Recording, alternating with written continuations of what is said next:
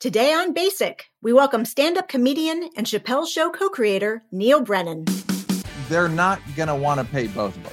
The spirit was sort of ruined and the relationship was sort of ruined. I would have preferred a bit of respect paid. I don't see how you could have come to a different outcome. People go, do you know where he is? I'd be like, I do. And they go, can you tell me? I go, no, but it's pretty commensurate with how insane the show is. Somebody referred to it as a catastrophic success. Hello, everyone, and welcome to Basic. I'm Doug Herzog, former TV executive and the guy who once tried to pay Dave Chappelle $50 million. And I'm Jen Chaney, a TV critic for Vulture and New York Magazine, and someone who is trying to convince Doug Herzog to pay her $50 million. Jen, you are worth every penny of it. Basic is the official podcast of the unofficial history of basic cable television.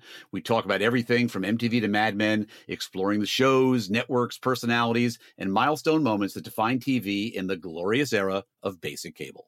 Our guest today is Neal Brennan, a noted stand-up comedian in his own right, but also the co-creator of the legendary Chappelle Show on Comedy Central, which, amazingly, lasted only 2 seasons, but remains one of the funniest, most influential, and controversial shows ever to grace the cable dial. The show really burned bright like a comet, and then it all went down in flames. But nearly 20 years later, its iconic sketches and incredible comedic moments remain unforgettable and still endure with the audience. It's amazing that the show went off the air so long ago, and yet there's still so much mystery and misinformation about how all of that went down. So I'm extra excited to hear the story firsthand from today's guest, Chappelle Show co-creator Neal Brennan.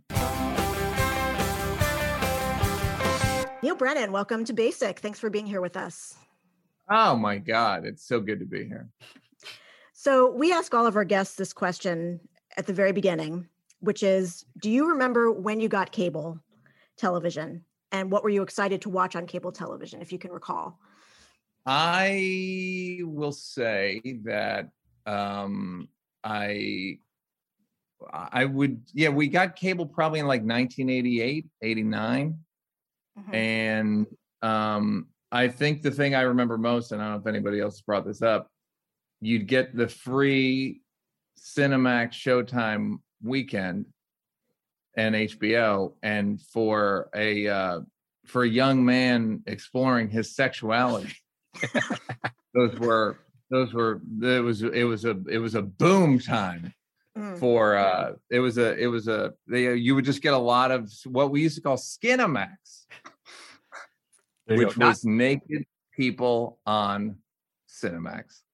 Right. Not basic, of course, but there were naked people, so that's why you had to pay a little extra. Oh yeah. That was not basic. Sorry, is that a different? No. That's perfectly fine. That's perfectly fine. Just for our viewers who may not remember the era when you had to pay extra to see naked people. Hey, you famously grew up in a house of 11 children, right? Yes. So, and you were the youngest? Yeah. So, how did growing up in a household like that, ultimately, sort of influence your comedy and your career choice? It was actually 10. I realize now. I was just trying to be agreeable, and then I was like, "Wait a minute." So it's actually so you were one of 10, not 11. Yeah, I'm one of 10. Yeah, got it. Oh well, the question is no longer interesting. So now, I think that my TV experience was I was not like I don't think I watched a lot of Sesame Street. Because there was one TV and I was not given any precedent in terms of what I wanted to watch. So it was like a lot of Barnaby Jones and Hill Street Blues. There was not a lot of puppets. There was not a lot of education. It was just like cops, a lot of cops. You went to film school at, I think, NYU. Am I right? Yeah. Yes. So I was reading an interview where you said the following thing. When I was in film school, I walked out of Wayne's World and I said, and I still kind of believe this, that's the best movie I've ever seen. Do you still believe that? I still kind of believe. I didn't say that. I said that 4 months ago. Did you? Okay. Yeah. I still kind of believe. There was an article about it the other day where it was like, this movie aged so well. And it's just it's almost like the Easy Rider of comedy or something. Like there's the types of jokes that are in it didn't exist before, as far as I can remember, in movies. It was like it was kind of like Airplane, but also like a real narrative with sketches. Big pieces, big production pieces. Yeah, big production pieces, but also just like two endings, like an Oscar clip, like just a lot of crazy. Even Mike there's a joke in it where he says he meets Cassandra, and there's a joke, there was a fight in the bar, and he goes like, and Mike goes, "Ooh, everyone was kung fu fighting," and realizes that it's a racist joke. And this in 1991. Like, you could kind of do that joke now. Kind of. I mean, no, you would, but it's like he literally cringes. Like, I should have said it to this Asian guy I just met. Like, there's a lot of. It's just an incredibly sophisticated movie that's kind of ahead of its time. It's, in a weird way, it's more progressive than Austin Powers, which was I think that's true. I think that's true. Or 8 years later. It's like about media more than anything else Mike did. It's also about cable, which we love. Of course. So around this time, your brother was working as a stand-up comedian, right? Yes, and it still is. Right, and so was that your sort of gateway into the world you're in now? Yes, that was absolutely. I used to go to New York on the weekends when I was in high school, and my brother was doorman at the Improv with Dave Attell, and it was, so I would see like Ray Romano would give us a ride home, Dennis Leary. I mean, guys that like, and then when I went to NYU, I started working the door at a comedy club through my brother and the guy named Jason Steinberg and a guy named Barry Katz, and the only other guy my age was Dave Chappelle, and like Jay Moore was around, but the average show was like Sarah Silverman, Jon Stewart, Dave Chappelle. And this was at the Comedy Cellar. This was at the Boston Comedy Club, which was like the knockoff Comedy Cellar. It's like 2 blocks away, and it was I remember cheaper. That place. And Louis C.K. and I worked on one of Louis' short films when I was in college. Like, so it was. My choice was like, well, these guys seem. Louis C.K. and Dave Chappelle seem more talented than anyone in film school. Do you remember when you and Dave Chappelle first connected? Like, even like maybe the first conversation you had, or like, did you know right away, like, oh, I have a good rapport with this person? I don't remember the first conversation. I remember like the first sort of clump of interactions. Like, well, we would just kind of like walk around and I don't know. I don't remember the exact. I think he was playing music with my roommate, Randy Perlstein. Dave was playing. What did he play? Or what does he play? Dave played, I think he was trying to play organ, maybe. Randy was trying to play sax. Somebody was playing something.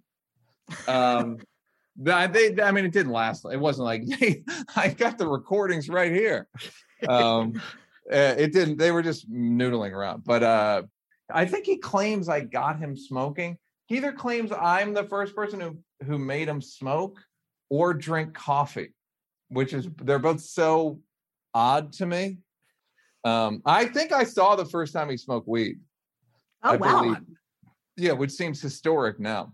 Yeah, absolutely. But back then we were just smoking weed with one of the hosts of a Comedy Central show, a guy named Wally Collins. We smoked weed, and Wally Collins, I believe, hosted Stand Up on Comedy Central. I think that's right. But it was 1992, I believe. And what was your impression of his comedy? Oh, he was great. Dave was great, back then. Not like I'm trying to curry favor, but it's not. My brother said something interesting about Dave, and he said it back then, which is he's the only person I've ever seen make the whole room laugh. Meaning, no one kills 100% for the most part, but he used to be able to kill 100%. There were there's always like a bit of a dead spot in a room, or like that section isn't laughing very hard or whatever. Dave there was never a thud. Dave had a joke in high school that he told me about. It's like, if you're wondering how funny he was, he had a joke when he was in high school, when he started doing stand-up. He'd been doing it probably 4 or 5 years when I met him, but that if the TV show Alf was popular, and it's a good thing Alf landed in a white neighborhood, because if he landed in a black neighborhood, 2 weeks later you would see brothers wearing Alf skin coats. He didn't say brothers, but you get the idea. There we go. Right. So yeah, like he had it pretty together in terms of comedy. You know what? That Alf joke is still relevant because they're bringing Alf back, so he can just Are they recycle really? that joke. They really are. He's got. I think he has more material now. I think he's got a new opener, Yeah, there you go. or maybe a closer. Who knows? Hello, Pantheon podcast listeners. Christian Swain here to tell you more about my experience with Raycon earbuds. Our family now has 3 pairs of Raycon earbuds around the house, and my wife just grabbed a pair of the Headphone Pros to replace some headphones from a company that was double the price. And yes, she loves them. Now, if you haven't pulled the trigger on a pair of Raycons, or even if you have, but you're in the market for another pair because they're just that good, well, now is the time to check them out, because they just launched their upgraded model of the best-selling everyday earbuds. With Raycon's upgraded everyday earbuds, now you also get active noise cancellation, ergonomic design, and multi-point connectivity that lets you pair with 2 devices at once. New quick charge function, 3 customizable sound styles, plus awareness mode. Available in a variety of vibrant new colors to complement any and all skin tones. I even have a pair of earbuds in a cool green color. I have tried just about every earbud known to humankind, and these Raycons are fantastic. Seriously, if you've been wanting to check out Raycons, there truly is no better time. You're going to ask yourself why you didn't check them out sooner, and Raycon offers a 30-day happiness guarantee. So what are you waiting for? Go to buyraycon.com/Pantheon today to get 20% off your Raycon order, plus free shipping. That's right, you'll get 20% off and free shipping at buyraycon.com/Pantheon. buyraycon.com/Pantheon. Hey folks, Stefan Shirazi and Renee Richardson here from the Metallica Report. And we are proud members of the Pantheon podcast family, where the best of music and podcasts unite. We've got something pretty cool for you. We're giving away an exclusive Metallica merch package worth over $250. That's a whole lot of Scary Guys, skulls, M72, and other sought-after Metallica swag. And we've made it easy for you to win. Follow and share the Metallica Report, and you're in the game. Go to pantheonpodcast.com/Metallica, enter your email, and hit that button to be entered to win.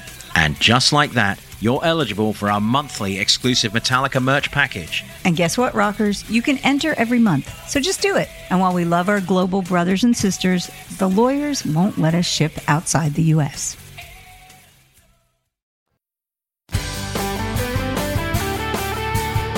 We'll get back to Dave in a minute, but you had a basic cable career long before the Chappelle Show. You actually started out, I believe one of your first writing gigs was on Singled Out.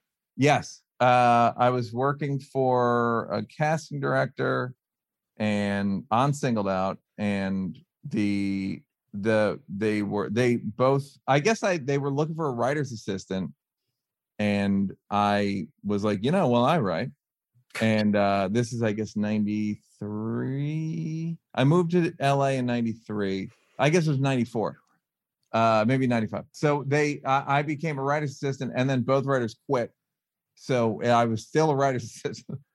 For those who may not remember, could you describe Singled Out was MTV like Singled Out? What was it? Yes, it was hosted by Chris Hardwick and Jenny McCarthy, who you may know as a doctor, Dr. Jenny McCarthy. She's a virologist apparently. And it was like 50 people, and then they narrow it down to one person. And it was just very stupid. I remember when we were doing the pilot, I said, I think this show is going to be very popular. It's very stupid, but I think it's going to be very popular. Well, it made a huge star out of Jenny. Yes. And a star to obviously, also got Chris started. Well, And, yeah, Danny was on the cover of Rolling Stone. Yeah. And our motto back then at MTV was, a show was okay if we thought it was just stupid enough. Yeah. No, it was like, I'd say it was stupid enough and then some. But it was a good writing staff, and these guys, Kevin Coppola and Heath Seaford, who ended up writing everything at Nickelodeon and probably at Disney now, and Jason Van Oker and Mark Cronin, who Rock of Love, Flavor of Love, Below Deck, me. They were good. They were good. It was like the first time I wrote on a TV show, and I was like, I really like these are my people. Like, I really like comedy writers. And then, ironically enough, in the same office, because it's MTV Networks had rented out an office building, and there were 4 empty offices, so they were like, hey, let's put Nickelodeon's All That there. I ended up talking to them, just sort of gabbing, talking shit, whatever, and I pitched on the first season. They didn't hire me, and then they ended up hiring me for the second season. And I also found out that they stole one of my ideas from my pitch. Remind people what All That was. All That was it was basically like In Living Color for kids.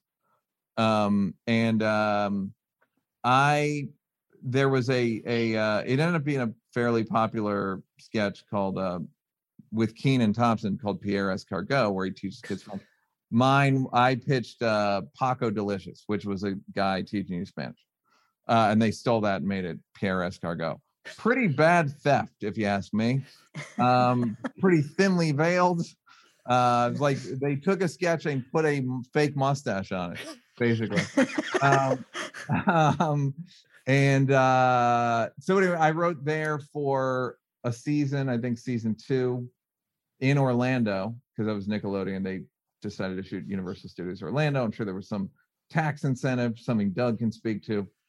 Some C-suite stuff that I will never understand. So when you were working on All That, was that your first experience writing sketch comedy? Yeah. I actually wrote a sketch for a show on MTV called Kamikaze. Doug, you remember that? Oh, yeah. Me that was and the Ron thing. Gold wrote a sketch, and it was like a Howard Stern thing, and that was like, I kind of felt like, oh, I kind of can figure this out. But yeah, Nickelodeon was my first writing for a sketch show, and the thing that I took away from that was that I'd be in the room, and it was, the head writer, a guy named Dan Schneider, who was on a sitcom called Head of the Class, in the 80s with another exec producer of the show, Brian Robbins, who now I believe is the president of Nickelodeon. No, Brian Robbins is the president of Paramount Pictures as well as Nickelodeon. Damn. He's a mogul. I should return his call. I was going to say, should have been nicer to him. Well, no, what's funny is they used to just abuse me in a very funny, what now we call abuse, then I just thought was funny. Brian Robbins actually said something really funny, because I would never get sketches on. And Brian Robbins said at one point, he goes, I should have fired you when I had the chance. Which is really funny. That's hilarious. Yeah. No, it's funny. In retrospect, it's funny. It was actually funny that Dan, they used to throw food at me. They called me the boy because I was younger than them. I was probably 20 or 21. But what I learned from that was that, we'd be rewriting a sketch, and I'd have an idea and I wouldn't pitch it. And then 6 minutes later, somebody else would pitch the same idea, and they would get on and be like, you should trust your ideas more. And then, so that was sort of, it was, Doug, I don't know if you guys have covered this, but these networks were sort of AAA or a farm league or incubator for 1,000% for other shows, obviously, but Kimmel being a good example of a network show or whatever. Like I think there was a lot of writers got started on cable in the 90s and 2000. So want to talk to you a little bit about Half Baked, and yes. I want to lead into this by saying that I was at the Mark Twain Prize ceremony a couple years ago when Dave was honored. My regular job is writing for Vulture and New York Magazine. And I wrote a piece for Vulture specifically about how great your speech was. Oh, you wrote like the funniest headline ever, which was I don't know. That Neal Brennan was the funniest person at the Mark Twain Prize. Or it was so direct that it was like, it just felt like a bot wrote it in a good way. I don't know if I wrote that one. I don't always get to write the headlines, but I'll take credit for it. I remember it was just kind of a transcript of what the speech was. Right. But it was great. It was like, I was very grateful that you wrote that. So part of what I referenced in that article was your story about how Half-Baked came about, which I thought was very funny. Can you regale us with that again? Yeah, basically, me and Dave kind of talked about doing something together. Like, we'd written some jokes for his act here and there, but nothing like wholesale or whatever. And then he was like, "Hey, the part I didn't say, but it's barely relevant, is we had seen the movie Trainspotting." Okay. And then when we were leaving, he was like, "You can make a weed movie of that." And I was like, "Yeah, that's true." And then 6 months later or something, he calls me and goes, "Hey, if Universal calls, tell them we're writing a weed movie." and I was like, "What weed movie?" And he was like, "I don't know. Don't worry about it." And so then Universal called me. Bob Simons, the producer, his office called me, and they were like, "Are you writing a weed movie with Dave Chappelle?" And I was like, "Yes." And they're like, "When can you pitch it?" And I didn't really understand deadlines, so I just made up one, which is in 30 days time. I just decided that if we had 30, like that seemed like the right amount of time. And then we waited until night 29 to outline it. Actually, we spent all day. Let's give credit where credit's due. We started 1 p.m. and we laid out the outline in like 12 hours. And I think that commitment to quality really showed up on screen. And then we pitched it the next day, and Bob bought it, and then we had pitched it at Universal and Disney, and Disney liked it. Dave had a deal there, whatever. But yeah, so that was in I believe March, and then we were shooting in July, which is insane.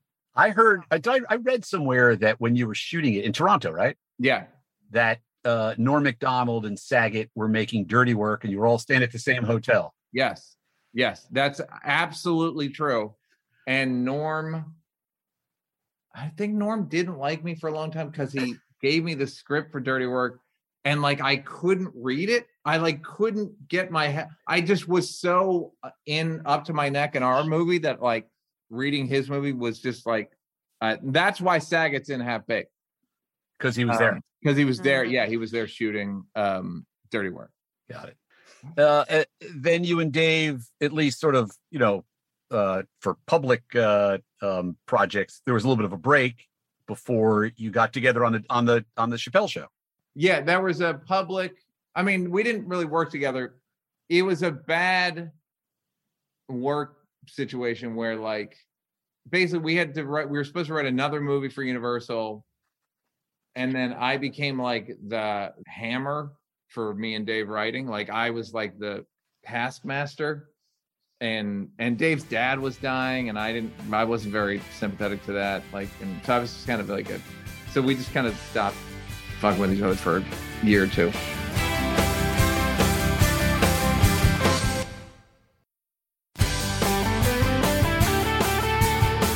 Right. So tell us about getting back together with him, around the Chappelle show. Yeah. He called me and was like, "Hey, we should do like a Playboy After Dark." It's not even a thing that you get good at, but I think if a friend has an idea, it very rarely works out well, but if they have an idea and you're like, maybe I can talk them into something else. Let me just go along with this and maybe it'll morph into something better. And I didn't even have that wasn't consciously my thinking. I just wanted to do some with them. And we ended up pitching it was basically like, what bits do you have? What bits do I have like laying around? I had like a Kinko's video that I wanted to make because the Kinko's customer service is so bad. that I wanted to make, that I like scouted locations for, that I was going to shoot. And he had the bloopers from Roots as a sketch idea, and maybe the reparations. Wow. Like what would happen if reparations happened? What would actually, like, what would the news look like? So I think with that, we pitched Comedy Central. We pitched, I think, Lou Wallach at Comedy. We pitched HBO.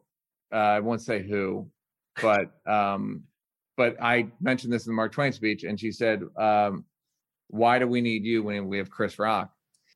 Ouch. Which is a fine, good for Chris. You know, as I'm a huge fan. But also short-sighted. One of my bosses, who I will not name, once said to me, "Well, do you need both Colbert and Jon Stewart?" Yeah, there you go. I'm like, yeah, they're both great. Yes. Yeah. And that, what was that for the 11:30, or that was just you had to pay Steven to stay on the Daily Show? The latter. Got it. Yeah. I'm not going to defend what he said, but I hear it. Like, if you're like, why would I give a correspondent that much money? I get that. No. This was no. I'm sorry. This was later. This was when they were both on. I'm sorry. They were both on. We were paying them a lot of money. By the way, well deserved. They were doing great. There was nothing bigger and better in late night television. And I had a guy who thought we could, do it for half the price with half the guys. Yep.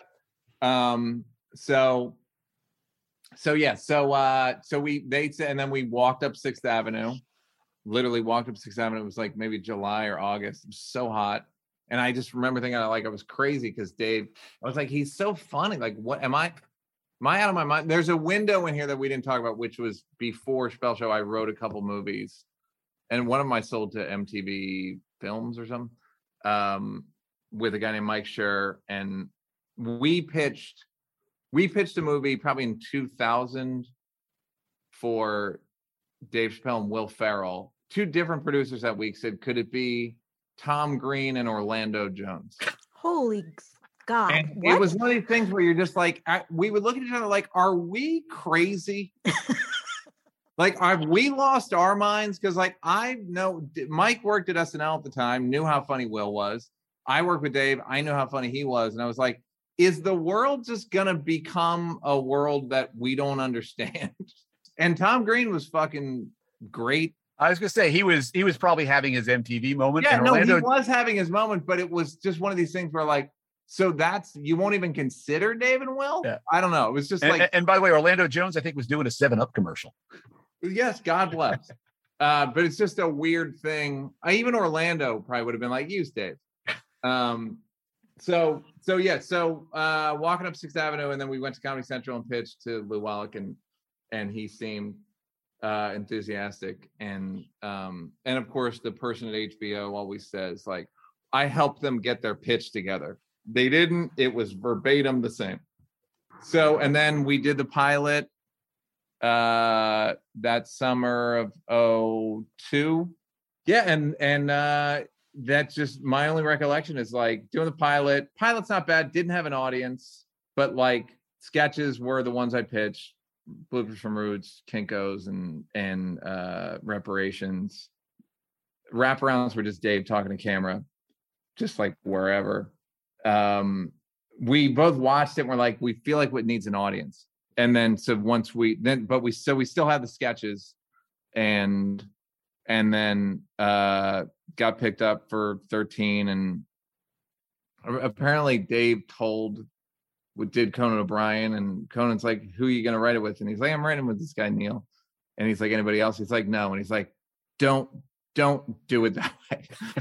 Don't do it like an old man in a horror movie. Like, no, don't do it. Don't go up there. I stand by. I mean, it was like we'd take outside pitches from people, and there were some very good ones. And but it was hard. But I think the idea was like, even if sketches are not great, they'll be like in the same voice, so to speak. Mm-hmm. And I'd say that's fairly true. So what was your process like? Because when you have that many episodes and then several sketches to do for each episode, like, where do you even begin? Well, you know what's funny? So I think the show got picked up, and Tom Shale's book and Andrew Miller Live from New York came out. Mm-hmm. I think that summer. I could be wrong, but as I recall, we got picked up and I read that book and like learned about sketches. That sounds insane, but like kind of learned like, oh, there's like performance pieces, and then there's like premise pieces, and then there's more like types of sketch, like a living room sketch or the commercial parody, or like just kind of thinking about it in different ways. But in essence, it was kind of like, it was hand to mouth. I mean, we didn't really, I mean, when people are like, did you guys have an elaborate process? We had two types of sketches, longies and shorties. That's how thought out this was. So we're getting to a part of the conversation where I feel like both you and Doug may be able to participate in this together. But so after season 2, when Dave renegotiated his deal for a reported $50 million, and then the taping for season 3 got delayed a little bit. When you finally got back to work, did it feel like anything was different or had changed? Yes, in that and Doug can speak to this firsthand. The problem, I told Dave before anybody negotiated anything, like during probably the second season, I was like, the only way they're not gonna want to pay both of us, so they're gonna play divide and conquer. And then sure enough, Dave closed his deal, and then I was offered a horrible, insulting offer, and then I got nominated for a bunch of Emmys, and then I believe I was the most nominated person. And someone called me from Comedy Central to congratulate me. I yelled at them about my offer, and then Doug, you called me personally. Oh God. You try to clean up the mess. Yeah, they came in with a very particular strategy just around Dave, right? Rather than you and Dave, which is fine. But the problem was the way the show operated was like it was very conjoined, so to speak. Right. So but whatever, that's fine. Like you give him all the points and all that stuff you want, but my point ceiling was awfully low. Right. There wasn't a lot of you guys weren't feeling any pressure to make it higher. Right. And they weren't it's just a lot of they didn't want Dave to think that everybody's out. Right. Yeah. There's a lot of finger pointing going around. That's for sure. But did that change the vibe on the set between you and Dave? Yeah. It was then it's okay, right, now go be funny. And it was kind of okay, how? So then, so you guys went back. I think you were 2 or 3 episodes in, kind of. And we didn't do any tapings. We just shot a bunch of sketches. Right. And I actually stand by the sketches. I think the sketches are very funny. So sketches are good. And then it was just slowly me and him, our relationship sort of diminished, and the spirit of the show, the spirit was sort of ruined, and the relationship was sort of ruined. I don't see how you could have come to a different outcome. Maybe, I don't know. That's funny. That's one of my questions was going to be, do you think, as you look back, could have actually ended any other way? And I think about that a lot. About what could I have done differently? What could Comedy Central have done differently? What could the agents have done differently, or Neal and Dave? And so I don't know the answer. I'm just wondering whether that's something you feel you have a point of view on. Well, I don't think, again, it's if I'm you and there's this supernova of a show that's very personality driven, or he's the star of the show, unequivocally, and an unbelievable, once in a millennium comedy talent. What are the odds I'm talented also? What are the fucking odds? So which I've had to slowly prove over time, okay. But so I think I would have preferred a bit of respect paid, but you guys didn't have to, because he would have done the show without me, allegedly. I mean, again, one of these things, I don't know what I was in an impossible position because everyone was trying to placate Dave's ego around doing it. Are you a team member or are you just like a you were not flying with a lot of air cover? Yes. Is the way I would describe it. That's a tough place to be. So when Dave actually left, like, how did you find that out? Do you remember when you got the news that he was just gone? I think maybe his manager called me. I was on set. That was what was great about it. I was waiting for him to arrive.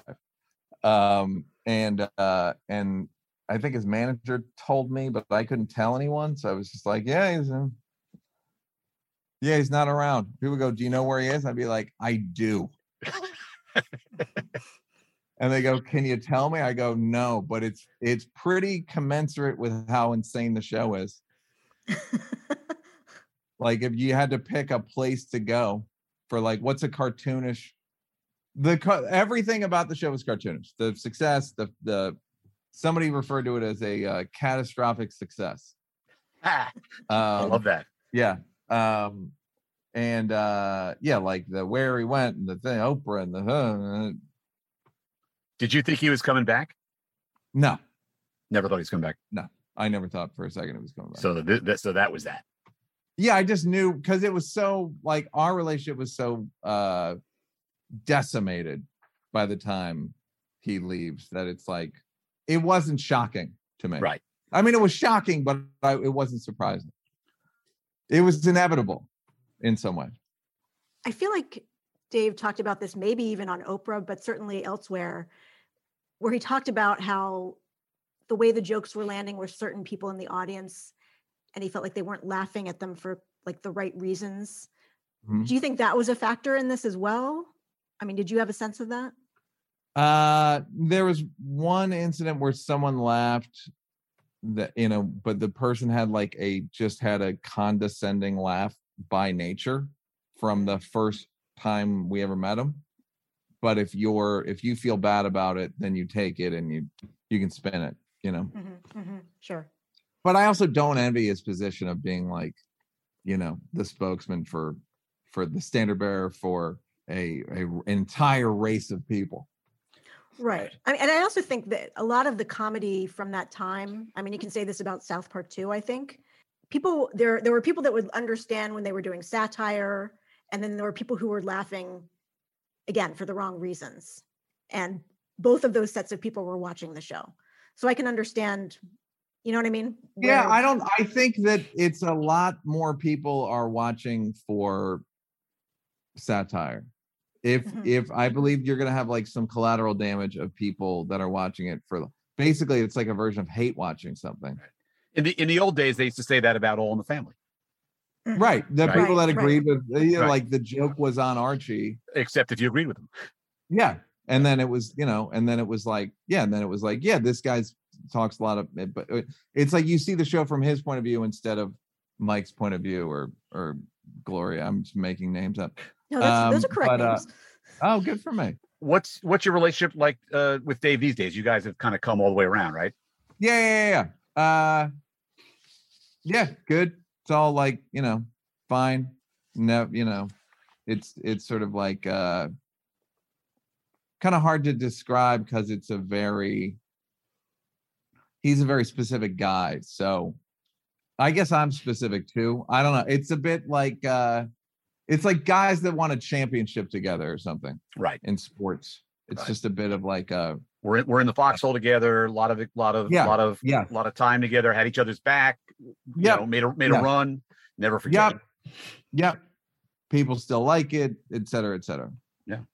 So you've done a ton of things, Neal. I wish we had time to talk about everything. You write, you direct, you produce, you act, you do stand-up. But you've been spending a lot of time over the last couple of years doing some off-Broadway presentations of your comedy. And you recently finished something in New York called Unacceptable. Can you tell us about that and what the plans are? Yes. Did Unacceptable in New York for 77 shows. I don't know how many. It was a long time. Gonna do it in LA soon. I'm announcing soon, I guess. And then I'm gonna tour it a little bit, and then it'll live on a streamer that I cannot name, or I don't want to name it because I don't want people to be like, well, just wait. Why would I go see it when I can wait? So it may never air on a streamer, but between you and me, it's going to air on a streamer. This may be a weird subject to finish up on, but both in your comedy and, you know, just kind of out there well, I've heard you on podcasts previously, you talk a lot about mental health. So could you talk a little bit about why that's so important to you and why have become so comfortable talking about it? I'm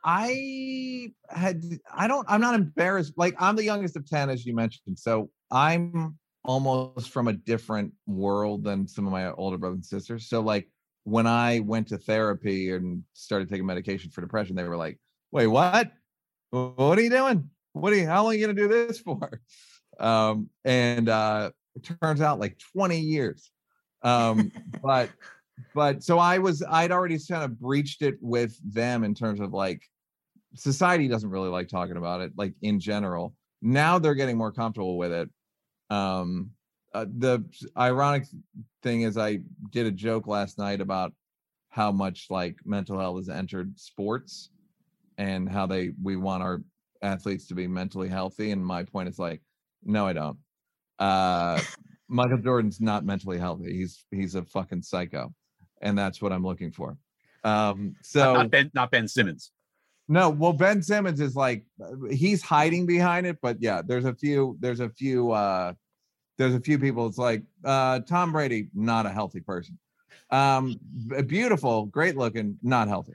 So yeah, I don't have a problem talking about it. I think it's important, and I think it's like relevant to talk about. And I had stuff I wanted to say in public about it as like in sort of using it within telling my own personal stories. So I have no shame about it. And people have I don't think I kicked the door down, but I was pretty early through the door in terms of like talking about it in public. Yeah. Because I just don't, I think it's like, you know, tennis elbow or something. I don't see it as a deficiency. I don't see it as like, and that, do you guys still like me? Like, I don't see it as, well, like many things on that, you were ahead of the curve. I mean, it's a thing now. People talk about it. Yeah. It's out there, and it's a good thing. I got one question we did forget to ask you, which is how we usually end, which is, excluding your shows, what is your all-time favorite basic cable television show? It's a great question. I would say Making the Band on MTV with Puff Daddy, which we did a sketch about.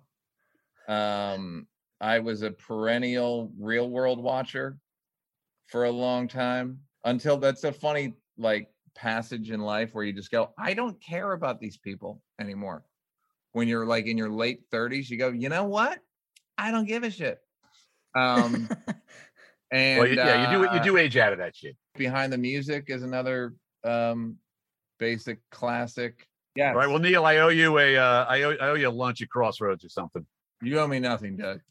All right. Very good. We appreciate it, man. All right. Thanks a lot, Neal. So it was really interesting to me to hear directly from Neal about especially the ending of Chappelle's show and how all of that happened. And I don't know, I just think it's such a shame that it seems like he and Dave really did not communicate with each other when things got crazy right before the show ended. Yeah, look, it's a story that you hear often in showbiz when things take off. And in this case, take off very quickly. Everybody loses their head a little bit, and they both went to their corners. They've patched it up since then, but during that time, there was not a lot of communication going on, and it felt like it wasn't the same. Yeah, and it's understandable, like, since Dave Chappelle obviously was the star of the show, but I can see how, as the co-creator, Neal would have felt pushed out of the way a little bit. 1,000%. I mean, I think a very tough position to be in. He was flying without a lot of air cover. Everybody was most concerned about Dave. There were a lot of people who thought he can do it without Neal. Who knows whether that's true or not? But I think for Neal, who is the guy behind the scenes, that's always a tough place to be. Yeah. And another thing that's so remarkable to me is for a long time, I feel like people were like, when is Chappelle's show going to come back? There was this sense of hope that like maybe Dave Chappelle will resurrect it. I felt like certainly after this conversation, it was clear to me that that's just never going to happen. Both of them are doing different things, and the Chappelle show is just part of their past. Yeah, I don't think Dave is ever coming back to television in this way. I think it's a lot of heavy lifting and it's a lot of work. And, Dave's got this great life, which I think is perfect for him, where he can go out and do literally what he does best, better than anybody, anytime he wants, anywhere he wants, and get paid a lot more money than even I was willing to pay him back then. So, I think he found the place where he needed to be. I don't think he's coming back. The sketch format, still a great format. It's probably something I think Neal's interested in. But then again, how can you do better than the Chappelle Show? Well, and that's the thing. As strong of a stand-up comedian as Dave is, I think he's an incredible sketch performer. A lot of those sketches still hold up beautifully, and he's a big reason why. And so it makes me a little sad to think that we'll never see him do that again, although I guess we occasionally get it when he hosts Saturday Night Live. Right. Saturday Night Live is sort of the perfect vehicle for him because you can come in a week, get it all done, it's live, and then he can go back to doing what he loves to do and what he does best. Chris Rock once said to me around the time that the show went down that he would never consider a sketch comedy after the Chappelle Show. He thought that was a drop the mic sketch comedy, and nobody could do it better than Dave and Neal did it.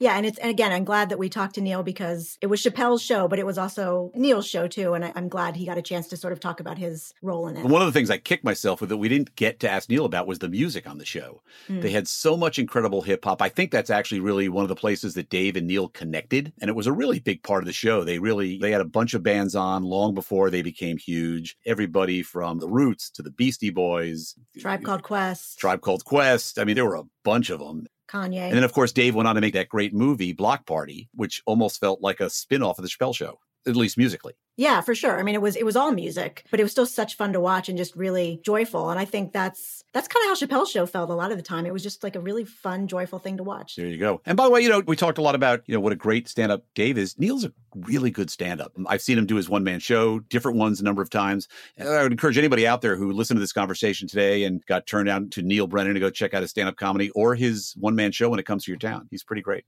It was great talking to him. We hope you guys enjoyed it, and we look forward to coming back to you again next week on Basic.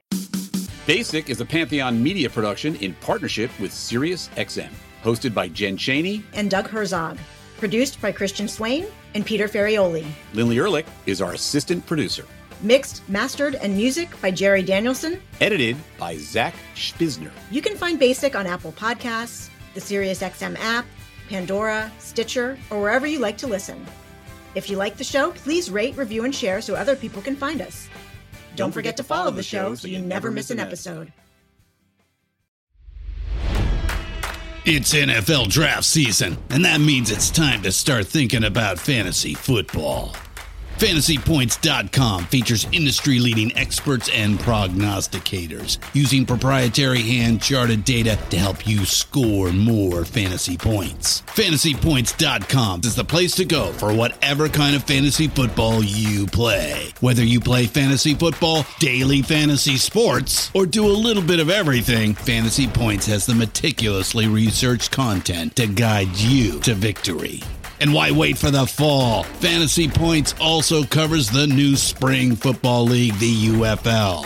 Join the guru, John Hansen, Scott Barrett, Joe Dolan, and other massive names in the fantasy football universe with an exclusive offer. Use code Pantheon for 15% off any Fantasy Points package, including the all-in package, with access to every article, tool, and data nugget that Fantasy Points has to offer.